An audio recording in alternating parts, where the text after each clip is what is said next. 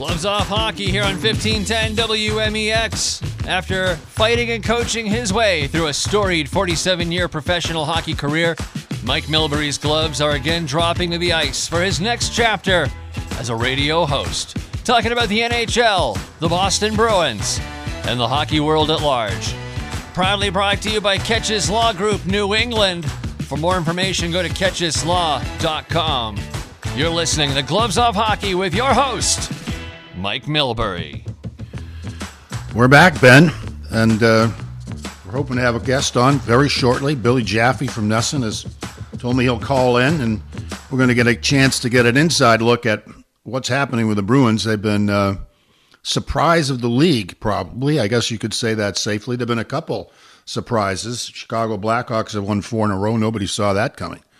But the Bruins have been not just treading water like we wanted them to in the early part of the season. We wanted them to be, just able to get to the point where Brad Marchand could come back and Charlie McAvoy could come back and make an impact. And so they've done a lot better than that, boy, at 6-1. One stinker in Ottawa, but even then they fought and clawed their way back a couple of times to make it an interesting game. But I think that the good news is that Brad Marchand practicing today with Patrice Bergeron and Jake DeBrusk means that he is well ahead of schedule. He was supposed to be ready by Thanksgiving, and we're, as Jim Montgomery pointed out, a good 5 weeks away. He said he keeps pleading with the doctors to let Marchand play, but this particular injury to the hip and labrum needs the time. And, there should be no rush for Marchand to jump back into the picture here at 6-1. It affords him some flexibility. And the same thing applies to McAvoy. And yet, knowing Marchand, and I watched a couple of clips of him at practice, and you could see that impish little grin on his face. He's itching to get back into the lineup. But things have gone so well that they can afford the luxury of giving him a little extra time. Apparently, he will not be making the trip to Columbus. They play the Red Wings tomorrow, but then they're off on a 4-game road trip. And it looks as if Marchand will stay back and rehab and skate back in Boston. And there is a chance, I guess, that maybe he could join them somewhere along the line on this trip. But if they keep chugging along, I don't see any reason why he would be forced to get into the lineup. But, he's so competitive and, it's so much fun to watch that none of us can wait to have him back in the lineup. So couldn't agree with you more on that one, Mike. He is really an electric piece on the ice, and like you said, off to a 6-1-0 start, not too shabby at all. So take all the time you need, boys. And speaking of taking all the time we need, we do have our guest on the line. If you'd like to make the introduction. I sure would. It's Billy Jaffe, who works with Nesson as an analyst. He works for the NHL Network as an analyst. He's got his own podcast. He's pretty much everywhere, and maybe just as important as anything, he coaches his kids' team. Bill, how are you?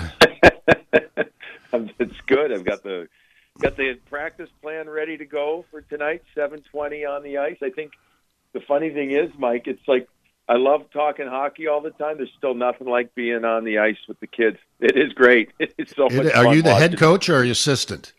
I'm the head yeller. Yes, I am. Wow. I'm the head. Yes, I'm the head yeller. I got roped into it by a dear friend of mine many years ago who kind of coyly said, "Don't worry about it. Just help out when you can." And then late in the summer, he said, "Hey, I need you to be the head coach." And I said, "What?" And he said, "Yeah." And he said, "Don't worry, you'll love it." And how do you describe your coaching style, Bill? Are you a Bruce Cassidy or a Jim Montgomery? Can I give you the cliche answer, Michael? Sure, why not? I take a little bit from everybody. That is cliche. I absolutely love it.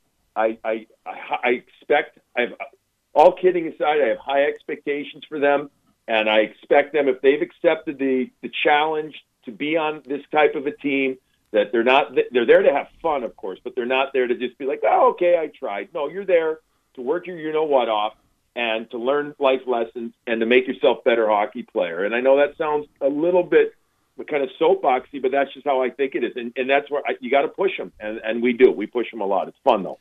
Yeah, it's good to know that you got a practice plan in place, and you apparently you distribute it before the practice to let them know what they're up against.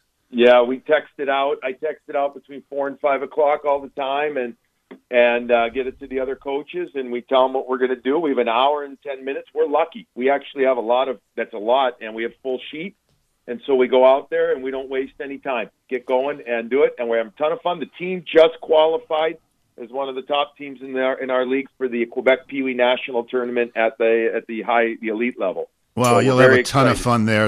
I've been there, done that, and it's a special place, and the people of Quebec put on a special show, so I'm sure you're going to have a great time with it. But anyway, moving on to some other things that we need to talk about. Our local professional team, 6-1. Did you see it coming? 6-1, no. Hell no. I'd love to tell you that I was a smart analyst, but heck, you hired me years ago with the Islanders. You know I'm not that good. I would have thought, you know what, Mike? I thought they had a good chance for a decent October. November, if you look at the schedule, which I know you have, is much more traditionally difficult, meaning traditionally difficult opponents, right? Next week's road trip between Pitt and Toronto and New York, that's tough, right? But It is. I thought they could, I thought that they could get, a little over 500 in October. To sit here and say I thought they'd be 6-1 right now with a legit chance to go 8-1. I mean, these are two winnable games. You don't look past these teams, but man, oh man, they're winnable. And if they can do that, you want to talk about a start? No, I didn't see that. I thought they'd be good in the sense of a good team when everybody was healthy. I didn't see this, though, right now. Were you surprised when Bruce Cassidy got fired? I was a bit, yeah, talked about it, that, because he got a lot out of this team, not just the win percentage, but he was able to really make him one of the most reliable team defensively structured teams in the league. And we know, right, defense wins more or less. But, when you also look at 6 years in this NHL, as crazy as it sounds, heck, I don't need to tell you, that's a long time. It is for coaches. It's when you look at the Coopers of the world that are going on 8-9 years, and formerly Lindy Ruff, I believe it was 15 years or whatever he was, and Barry Trotz a long time. Those are crazy numbers for coaches to stay that long. 6 years right now in one spot's a long time. So I'm going to kind of contradict myself. When it was all said and done, you're like, well, if they say it was time for a change and there was, talk about that, then I guess, hey, 6 years is 6 years. Didn't take him long to get on another horse, too, and he got a $1.5 million raise, so it turned out pretty well for him. He lives down here where I do, around New Seabury, and we chatted a little bit. He was a little surprised at the move, but George McPhee, who had hired him originally in Washington, picked him up again very quickly, and they're off to a pretty good start, too. Let me talk about the new coach. Have you got to know him much? Yeah. I got to know Monty a little bit before because I used to do a lot of college hockey stuff, not just for Nesson, but, for ESPN. I would always do a regional for them, the NCAA. And I did a couple of games that Denver was in when Jim was there. And, he and I are basically the same age, too. So common people, or people in common that we know. He's just salt of the earth, kind of simple way he communicates with people, but he's really good at that. He lays out his expectations well, which is, again, I don't need to tell you this. Players just want structure, and I think they just want to know what is it going to be? What's the real thing coming out of the coach's mouth? Like, don't trickery me, the real thing. And he's a real guy, and I think that he's got a lot of creative instincts to his game, or to his coaching style. We're seeing that in his game, in particular, the defense. Not just getting into the play, Mike, because you can say, hey, get up into the play. That's nice and easy, but it's where they're touching the puck. It's how they're carrying it, how they're not dumping it as much, how they're moving with it in the O zone and waiting for certain things to open. And again, I know I keep saying this in general, it's early, but the early indicators is that they've picked it up now a couple of weeks in, and they're what they seem to be a quicker team, a much quicker team with the puck, because of the way that they're moving with it as a five-man unit. I was a little bit nervous after watching the Ottawa game because they burned the house down defensively. It was just, there would seem to be no structure. And of course, does that follow from having the defense involved in the play? Does it get too rambunctious? But they seemed to straighten it out after that game, did they not?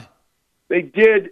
I will say this, we just saw the Dallas Stars last night, and they had come from playing the Ottawa Senators as well. And a similar thing happened to them. It wasn't the 7-5 crazy game that the Bruins had, but it was still the same type of thing. And I do think that Ottawa, while they're a better team too, I think they also, with their young buck energy and their physicality right now, have a tendency to. I think they're going to open up a lot of teams, Mike. I just think how they are structurally, they're just going to go. Yeah, they were fun to watch, weren't they? Yeah. They are fun to watch, and they're going to be good real good, I think, in a couple of years. But I think the Bruins coming off of back-to-back, no excuse but, second game for them, traveling to Ottawa. You know how much of a pain in the ass it is to get out to the rink in Ottawa, long night. It's not an excuse. It's just the reality. And there was a lot more at stake for Ottawa in that game. And the Bruins still came back in that game, after being down. And twice. Came back. But they reset for the next few games at home.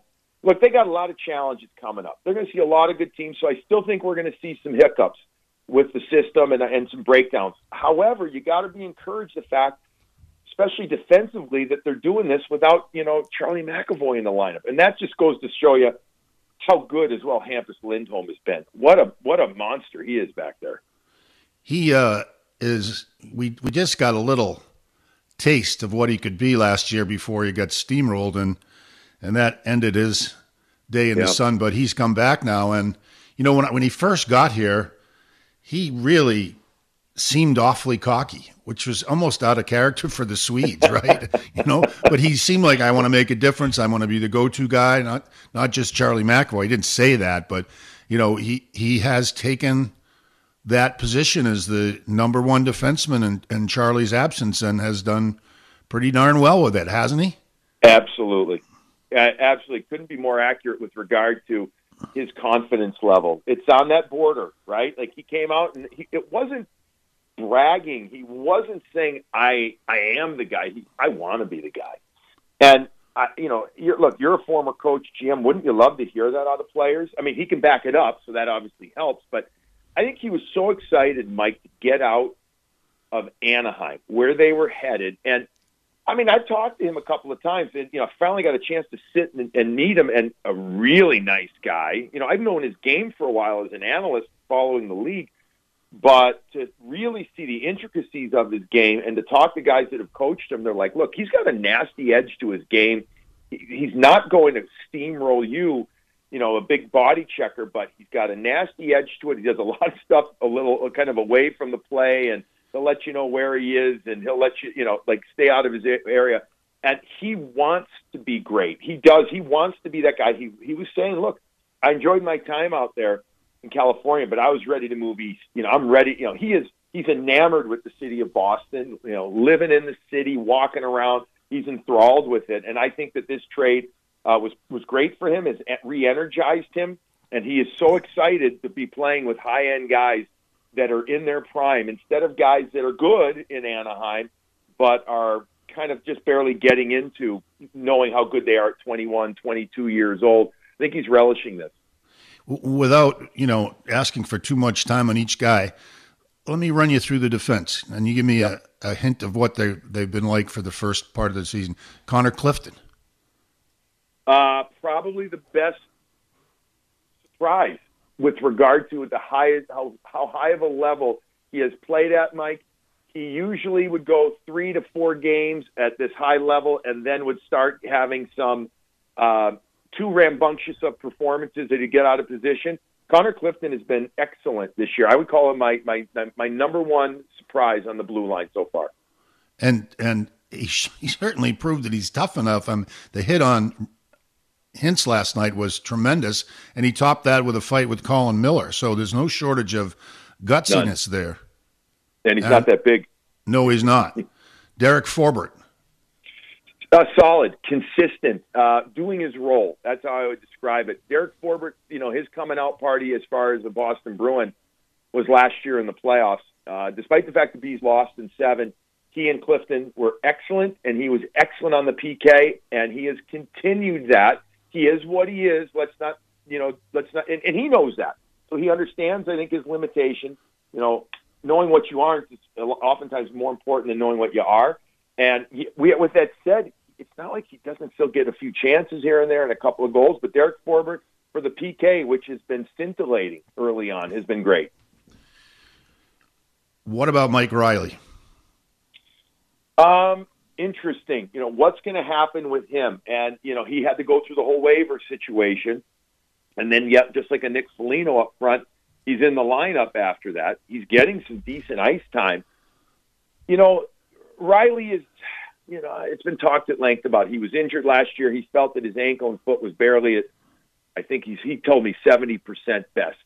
And for about the previous year and a half. It's at 100% right now. He's playing solid minutes. I'm going to say it's between 16 and 17. I don't have it in front of me, but he's playing solid minutes. But he's kind of that tweener of, is he an offensive guy or is he just, is he a depth guy? And I think when Charlie McAvoy gets back, the question mark is going to be on him and Zboril as to can they afford to handle or hang on to both of those guys. The answer is probably going to be no on one of them.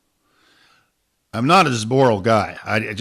He just seems to make too many mistakes. He gets muscled off the puck.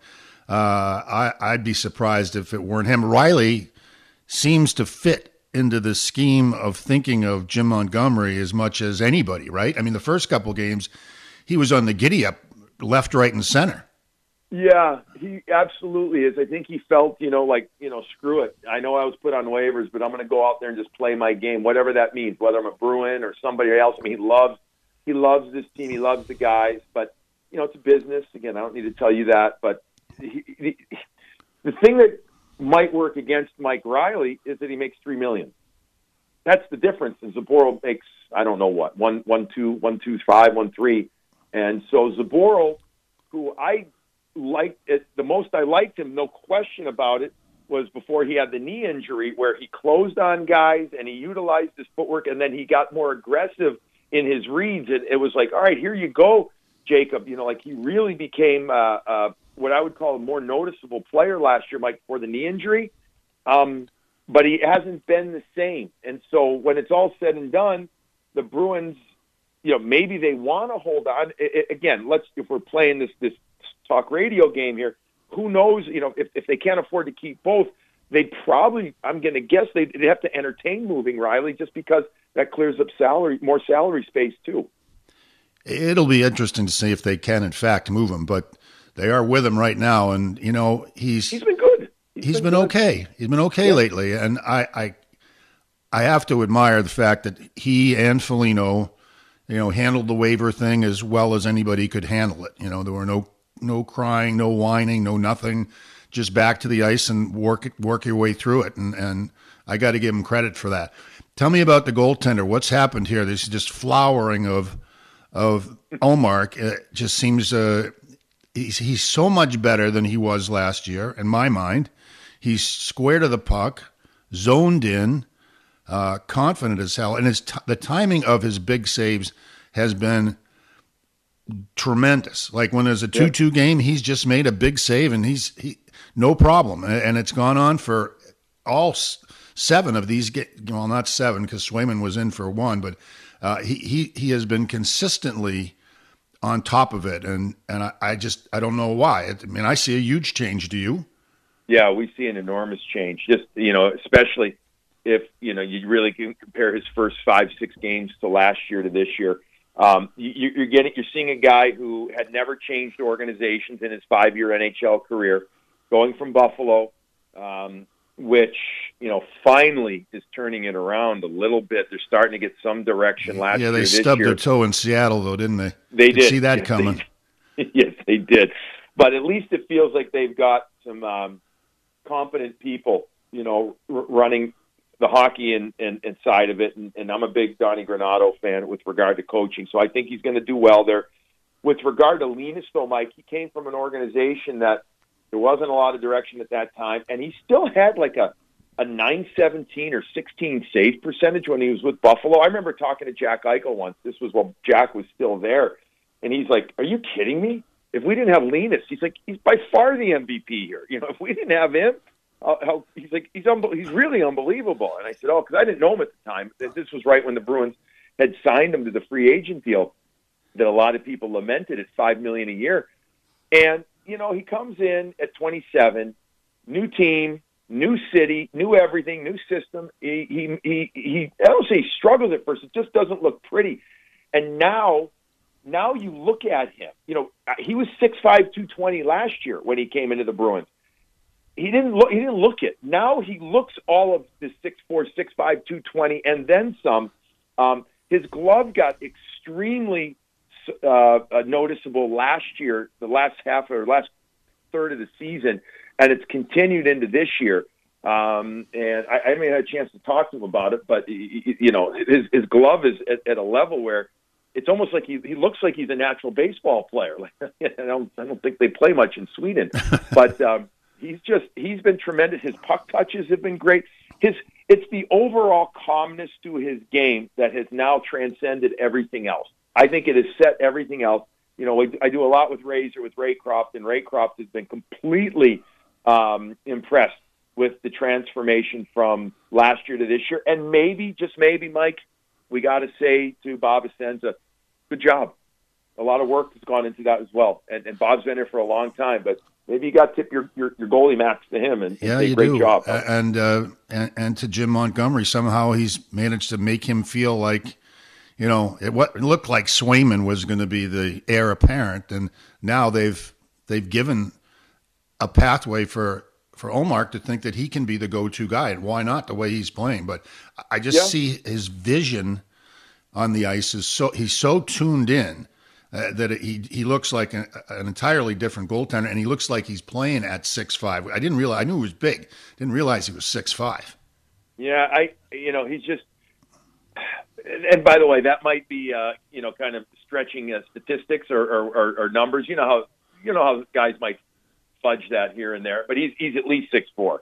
He's six. I mean, he's a big man, and he just looks even bigger in the net right now. You know, Ottinger's a big kid, the kid that we saw last night for Dallas, and he's listed at 6'5", and Linus looks every bit the size of him.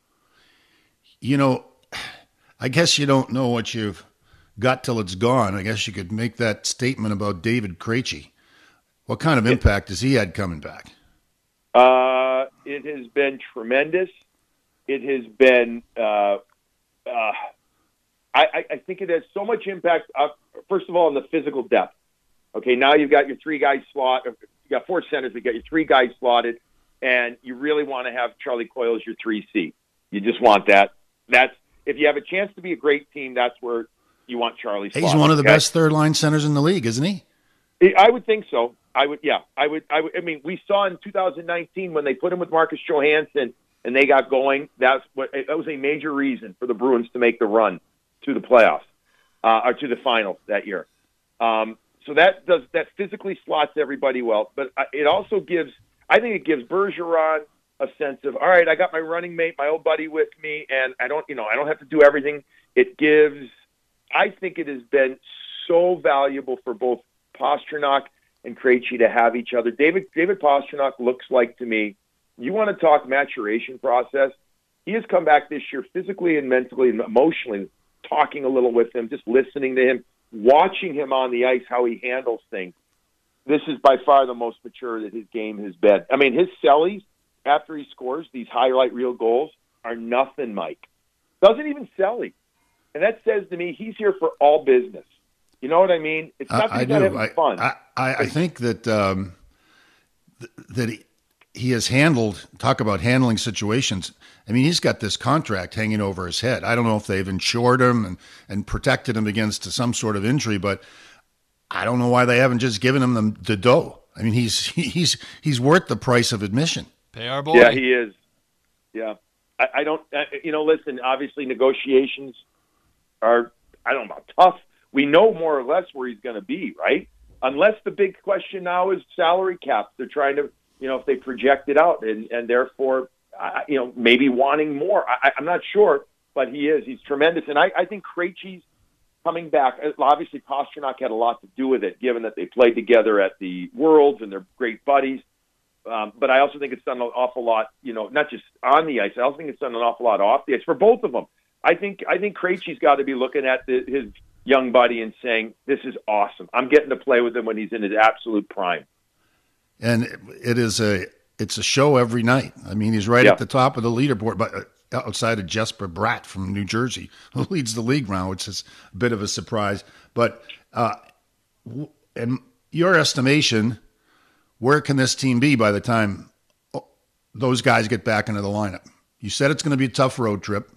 Yeah. Usually the rule of thumb is 500 on the road. You happy with that? I am. Yeah, I am. I am, given that you in general know that they can't continue to play at this breakneck record. So hey, listen, man, if they're taking care of their business at home and they go 500 on the road, especially coming up, they've got games after those we mentioned on the road. They've got Calgary, they've got St. Louis in November, they've got I think it's Carolina. They've got the day after Thanksgiving, always that fun day, the day after Thanksgiving. Like I mean, that's a tough month. So if you can get through November with all the road games and all just the tough competition at 500, yeah, I'm thrilled with that. I am. And I firmly believe that Marchand is back much sooner than later. I firmly believe that's happening. He's been at a breakneck speed pace in practices that I've watched him. And I think that I think he's back really soon. And Charlie, a couple of weeks after. Is there any one thing they need? Can you put your finger on anything? Yeah, I would say when it's all said and done, again, this is early season analysis on this team. I mean, health being the great, obviously, equalizer. I think they need to figure out a really good third line. Pavel Zacha looks to be the third line guy along with Coyle when Marchand is back. That's a pretty darn good left center right there, right? Those two guys. 6'3", yes. 220 each. What does Craig Smith do? If Craig Smith gets his game back and he becomes Shooter Smith again with the purpose, scoring some goals, I like it. He hasn't had that rhythm yet. I think the third line is just too important for this team. They need to be successful because those top lines, how skilled. Sometimes those lines go a little cold. You need that third line for mismatch.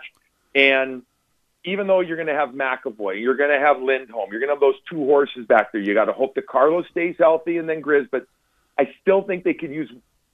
I love the Forbort-Clifton pair, but I'm always a big believer in adding one more big time. Top. Let's call it a 4, 5, 6 defenseman. Absolutely, they could use that. I like physical the way you guy put too. that. Can't get enough of them in the postseason, right? It's just defensemen go down, and you need to have somebody step up to the plate. Well, listen, Bill, thank you for your time. I appreciate the insight. There's a reason why you're all over the place analyzing stuff because you're so good at it, and just go out there and do a good job coaching today. Hear, hear. I will. Thank you very much. We're going to be bringing it, getting ready for the weekend. Fun to be on with you, Mike. Good luck with everything, bud. Thanks. Bye-bye. Perfect. Billy Jaffe here on Gloves Off Hockey with Mike Milbury. We're going to step aside, take our halftime break, and when we come back, we've got Chris from Milton on the line here on 1510 WMEX. We'll be right back. Back here live on Gloves Off Hockey with Mike Milbury, your host here on 1510 WMEX, and we're going right to the fun phone line. Chris and Milton's calling in, and you are up next, brother. Hey, how's it going? First time, long time. I wanted to ask about the Bees power play. They were 4 for 22 for the first 6 games, and with guys out, it's even more obvious that the puck's going to Pasta. What do you think the quickest fix is to starting to get more production out of the power play? The quickest the offensive zone setup. I think you really need to say, listen, one of the maybe the best left wing in Bruins history is Brad Marchand. That says a lot when Johnny Busick patrolled the wing for a while. He's coming back. That's going to make a difference. McAvoy, of course, is going to make a difference. In the interim, and I agree with the power play can't be overlooked. It's a source of offense that needs to be tapped on a regular basis. It's a little underwhelming right now. I think they're getting a little too cute. I think they have to have more net front presence. Their second unit, Foligno, gets to the front of the cage more than anybody on that first unit. They try to use the bumper play from down low to Bergeron in the slot. That hasn't clicked as well as I think they would have liked, but they continue to go back to that. So I think they got to wind up with more shots from the point, more traffic in front, get a little dirtier, a little uglier. I know you got some really gifted offensive players out there, and Krejci and Pasternak, but I'm sure you know from watching hockey for a while that if you start to overpass the puck on the power play, give up opportunities to shoot it, it starts to suffer. But that's my take on the power play. But I know one thing, it's going to get better in a big hurry once those two guys get back into the lineup, because they're both excellent at what they do. And by the way, I should have told Billy Jaffe this. He should watch out for Charlie McAvoy. He did a pretty good job in the analyst booth with Brick and Jack Edwards last night. So not only can he play the power play, but he can analyze a hockey game. You're right. There you go, Ben. I like it. Chris, you had a second question as well? The sub-question to that question was, is there too much tunnel vision going in Pasternak? Just because it's starting to seem to become too predictable. Well, you're right. I mean, that's going to be the guys out. It is fair to say that. It is fair to say that, and I think they will adjust to that. I think one of Montgomery's strengths is as an offensive player. Apparently, as a player at Maine and in his minor league career, he was a very skilled center iceman, and I think he'll recognize that. Power play is one of the things that you can influence as a coach. You have to do it in some subtle ways. You can't hammer it in and say, this is the setup we're going to have. It's going to stay there. You have to give reins of creativity to people. But if Pasternak's position is now predictable, that's the death knell for all power plays. You got to be able to move it around. You got to be able to move your body around, and you got to find yourself in good positions to score. And if the opposition, all of whom keep their eye on special teams tapes going into a game, see Pasternak there, they're gonna try to find a way to prevent him from getting the puck. And if that happens, they have to find alternative ways to loosen things up and find other ways to get productivity. I will say this, however, we've known for however many years Alex Ovechkin has played in Washington. He sets up on the faceoff dot time after time after time, and scoring goals at a rate that might catch Wayne Gretzky. So there's something to be said for going to the guy that's got the hot hand. But even Ovechkin has changed a little bit. He's moved around a little bit more often the later he goes in his career, because he knows sometimes teams are just going to make a special effort to deny him the puck, maybe at the expense of some other vulnerability. But good questions, Chris. Thank you. Absolutely. Thank you very much, Bud. We appreciate you. And all callers in at 781-834-9639. We do have another caller on the line, Mike. I'm going to go right back to the fun phone. It's Brendan out of Quincy. He had a question regarding the defense as well. Brendan, are you there? Hey, Mike. Hey, Benny. How you doing tonight? Doing great. Thanks for calling, buddy. Been a big fan of your show for a few weeks now. I do have a question for you. Okay. There's a rumor going around that Brad Marchand could be coming back really soon, like really soon. And he's been telling the media that he's pushing for every day. At one point, we were hearing that this guy might not be back until December or January, and now it sounds like he could be returning in days. When do we see Marchand officially make his comeback? He practiced with the top line today. We talked a little bit about that earlier. He is feeling good. Talked about his timing being just a little bit off, which you would expect, missing all of training camp and not getting the chance to work your way into shape with guys that you know. He talked about the doctors, making sure he was 100%, and they've said right along they didn't want him to rush it back, but he's had a remarkable turnaround, and clearly it looks like he's going to beat the projected return date of Thanksgiving, and he would be a tough guy to say no to, because he's just such a yappy little guy, and he's got his way into practice sessions. Jim Montgomery said he won't play tomorrow. He said he'd love to have 63 in the lineup tomorrow. It looks like what I've heard and read was that he would not be going on the road trip to start, at least to Columbus, but that doesn't mean they couldn't pick up along the way somewhere in either Pittsburgh or Toronto, or I guess New York is the other one that they're in for. But when you're 6-1 like this, there's no reason to push him back before you're really comfortable and the doctors are comfortable. And I think the biggest part of this equation with Marchand coming back, it is the physicians, the guys that did the surgery on his hips. And this is not an easy surgery, an easy fix. This was, some deep stuff that they had to get into. And yet here he is knocking on the door. And that will, pursuant to Chris's question about the power play, getting him back is going to give them all sorts of options. And certainly there's another guy in the tank, McAvoy at Thanksgiving, that upset a little bit. But I hope you're right. I hope I see him on the road trip. Always fun to see him in the mix. But try to keep my expectations reasonable here. And I think it's safe to say that they can afford to give him a little more time to make sure he's as ready as he can be. So, and just one quick follow-up for you. Let's say he does return sooner than later. How far does this team now go since we've seen them to get off to this hot start? I'll hang up and listen to you. Well, that's a good question. What's happened here? First of all, the presence of David Krejci in the lineup is an awesome thing for the Bruins. Last year, they fought the whole year to try to get some balance to their offense, and they couldn't really find it. Krejci comes back, and the perfection line was broken up because Marchand was hurt, but they break up the perfection line, and Pasternak gets to play with his boyhood idol, David Krejci. And for a while, they had the Czech line, Zaka on the left side, and it's made for a lot more room for Bergeron, and it will be with DeBrusk and Marchand in a little while. 2-1 and 1A. I don't want to even delegate. How can you delegate Krejci's line to the second unit when Pasternak is on it and Krejci's on it? And I don't care. Taylor Hall on the left side, anybody on that left side. It's a heck of a line. So they've got the top six is good. It's solid. The third line, Billy Jaffe talked about a little bit. We both think that Charlie Coyle is a terrific third line center. Craig Smith has got off to a really rocky start, and he's a better player than what he's shown. I don't know what the problem is, whether he thinks he should have more of a role. Zaka has played on the left side. He needs to figure it out defensively. That concerns me a little bit.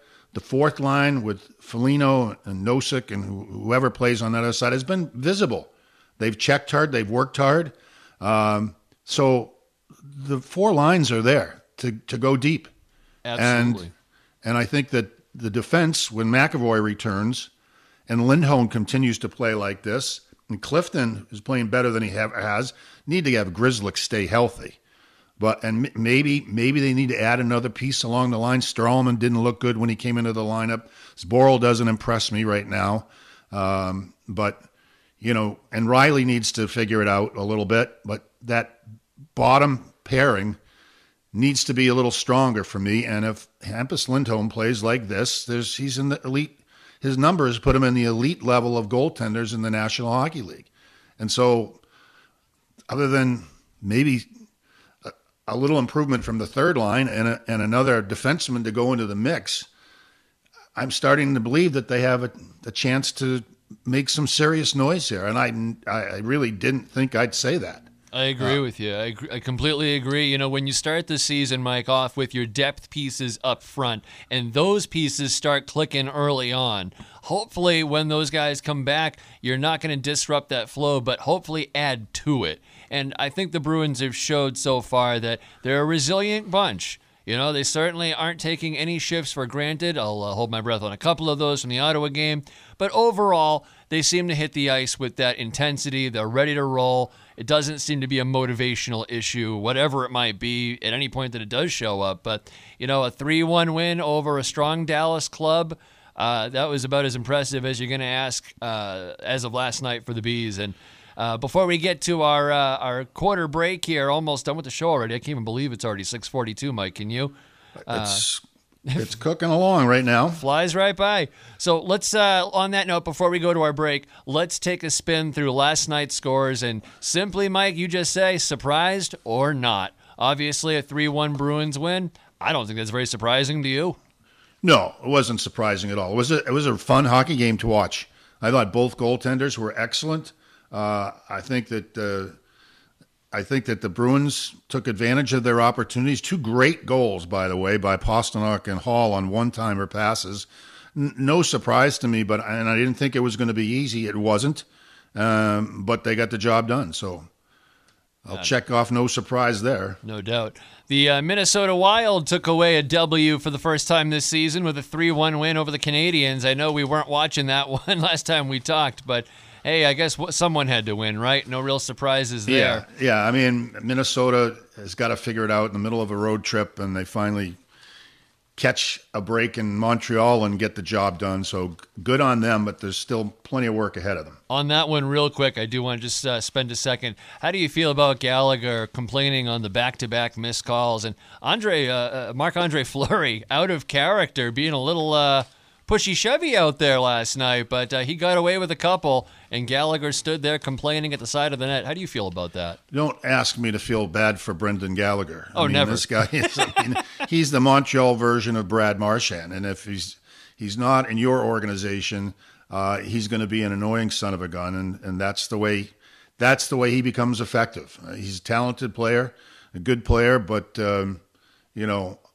all the things that he's gotten away with over his career, he shouldn't be chirping to the officials about what somebody else got away with. Heard. Get back on your horse and ride, brother. That's it. Ride into the sunset. Here's a surprising one, I think. Coyotes 6-3 over the Blue Jackets in front of a Blue Jackets home crowd. How do you feel? Patrick Laine came back. You thought they'd have a little juice there from that game, but you can't give up that number of goals. I'm surprised that Arizona was able to take advantage of that, but sometimes when you get a big guy back, you relax. You think, okay, he's back in the picture. Everything's going to be fine, and it's not. Gaudreau scored a goal last night. Laine gets shut out. The Blue Jackets are stumbling along trying to find their way with a couple of very talented players, and Boone Jenner in the middle of that line, but still work to do. No doubt about that. We saw the New Jersey Devils go to Little Caesars Arena, or is it Little Caesars Palace now? Whichever one. Either way, they beat the Red Wings 6-2 in front of their home crowd, and that's a surprising one. New Jersey off to a very slow start. Well, they were up and down. They lost a couple. They won 3 in a row. Then they got hammered by somebody, I forget. And last night, they broke Detroit's unbeaten streak. They actually scored a power play goal, and Detroit had not given up a power play goal through the first 5 games of the season. 41 shots they pumped at Nedeljkovic, the goaltender from Detroit. And they're over 500 at 4-3 to start the season. It's a team that's trying to make some noise. Jack Hughes and Nico Hischier, the 2 top draft picks for New Jersey, both on the board and starting to make noise. But they need to find some consistency to the game. They clearly have more talent. And let's not forget to mention Jersey, Jesper Bratt, who leads the league in scoring and settled for a 1-year contract, was looking to make some hay in New Jersey. They couldn't get it done, so he backed off, took a 1-year deal, and now he's off to a red-hot start, so good on him.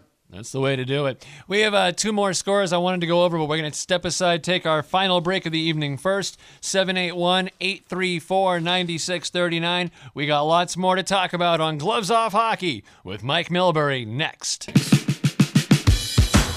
Told you, right back in a flash. Gloves Off Hockey, brought to you by Ketchus Law Group. Check them out online at ketchuslaw.com. You're listening live on 1510 WMEX. Mike Milbury here with your friend Ben Rabinovitz, breaking down all the hockey news from yesterday, today, and probably tomorrow too, Mike. We got a lot on the docket here.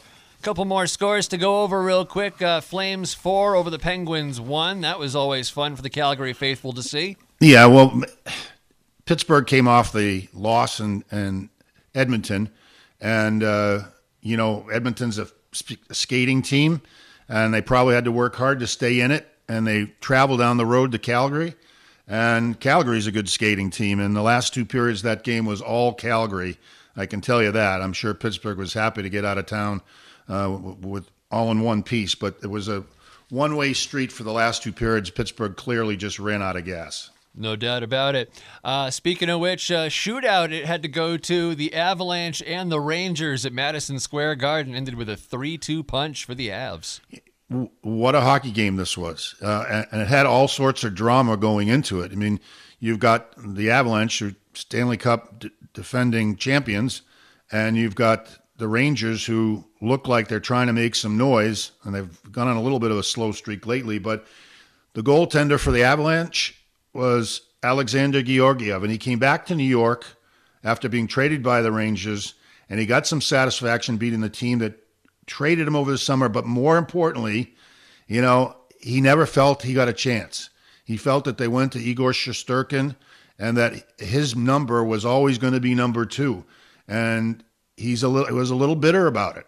So now he goes to a team where he can come back to New York. He wins the game, obviously, but might even win a Stanley Cup. But now is a clear opportunity to prove that he's a number 1 goaltender. And last night, I think it was like 90 shots in total for both teams. Both goaltenders, Shesterkin and Georgiev, were just on fire.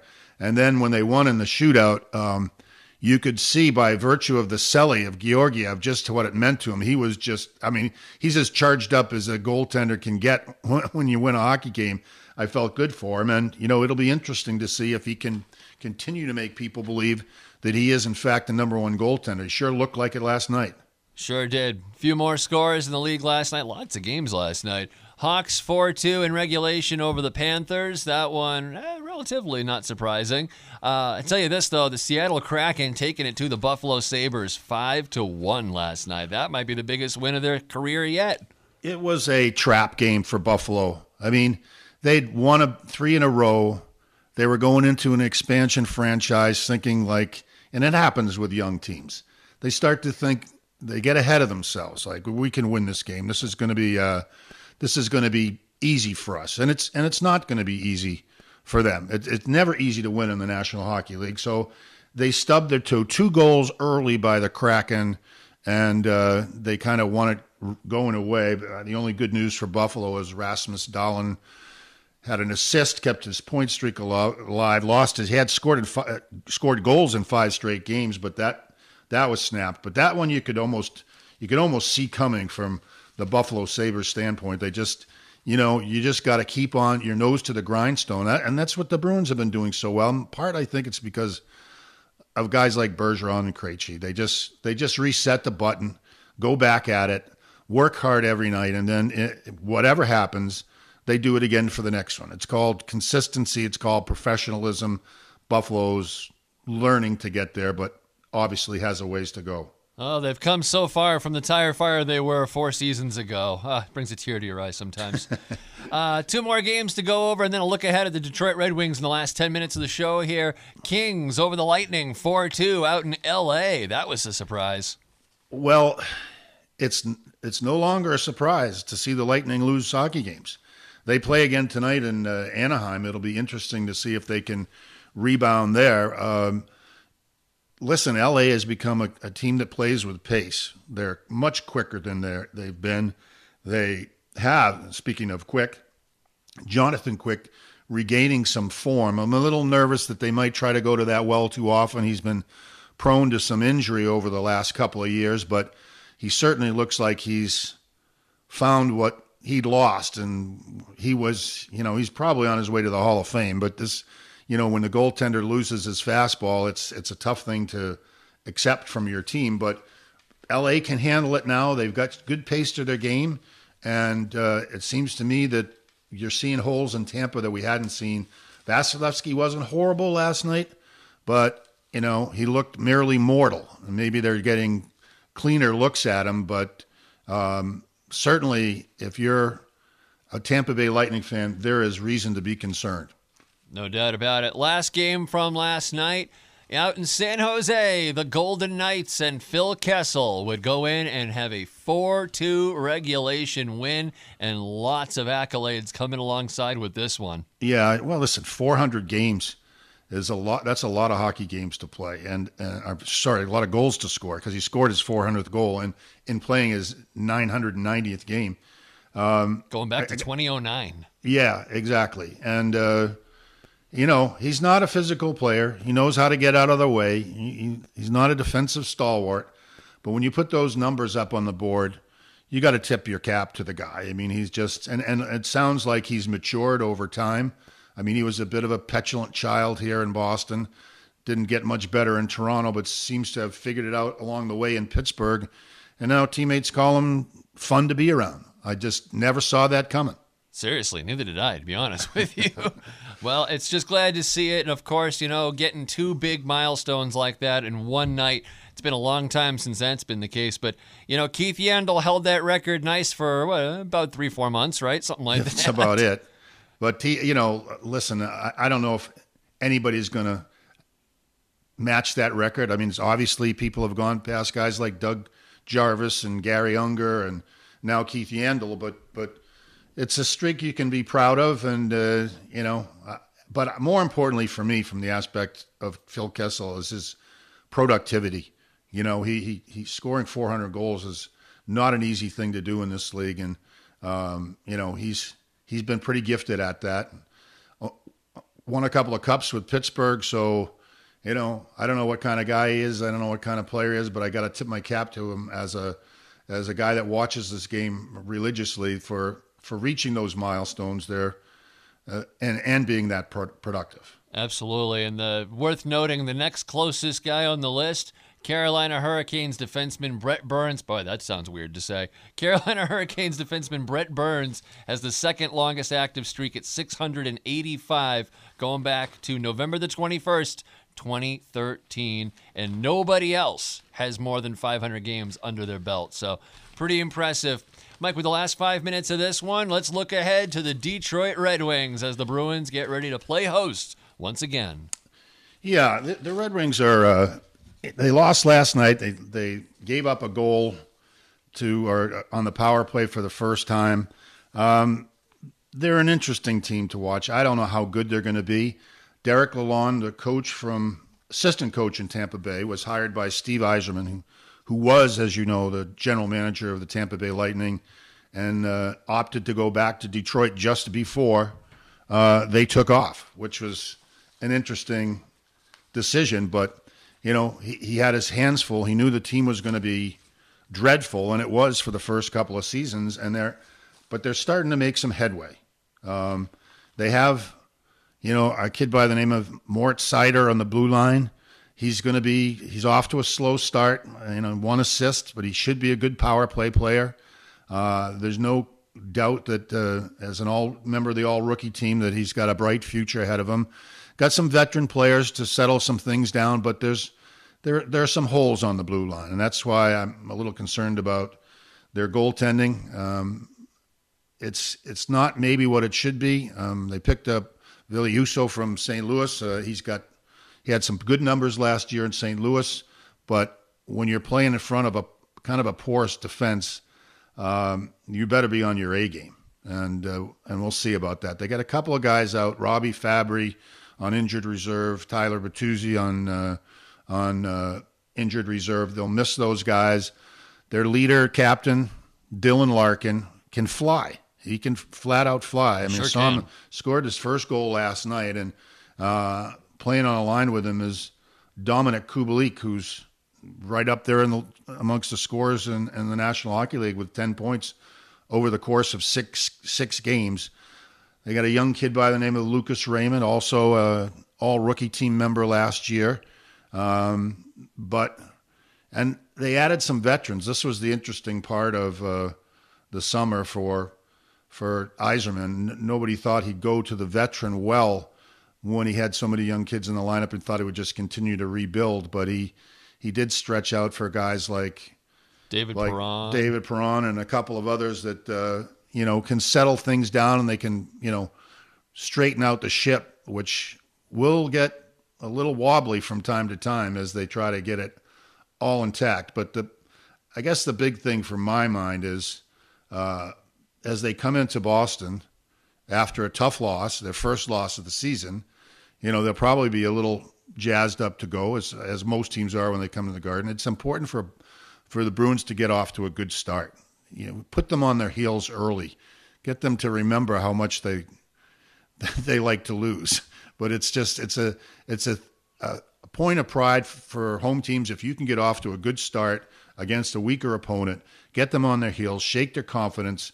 It gives you such a good chance to win. It's going to be interesting for me to see who's in goal tomorrow for the Bruins. Will Swayman finally get a chance to do some business in goal, or will they go back to the guy that's been, he and Pasternak are their best players right now. I mean, Ullmark has just come light years, and earlier in the show we talked to Billy Jaffe about that. Who talked to Andrew Raycroft, and Raycroft says he sort of can't believe just how far he's come.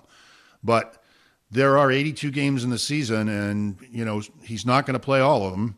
But we all know that they're trying to bank points until Marchand and McAvoy get back in the lineup, and these are two bankable points if they're ready to go and their intensity level is high. We go back to CJ the caller's point. Their power play hasn't been brilliant. Penalty killing has been excellent, but they need to stay out of the box against Detroit and make sure they don't give them any opportunities, unnecessary opportunities. And meanwhile, put the pedal to the metal. And if they can get that third line going, they've got two lines going right now pretty darn well. If that third line can chip in a little bit more frequently with some offense, with a fourth line that's hard-nosed, it's a winnable game. And so is the one in Columbus as they start the road trip. If you're going to start a road trip, it's nice to start it against a team that's, fighting it a little bit, and the Blue Jackets are indeed fighting it. They sure are, Mike. Well, we'll be looking forward ahead to tomorrow. Of course, we'll have Gloves Off Hockey for you right before the Bruins game from 6 to 7.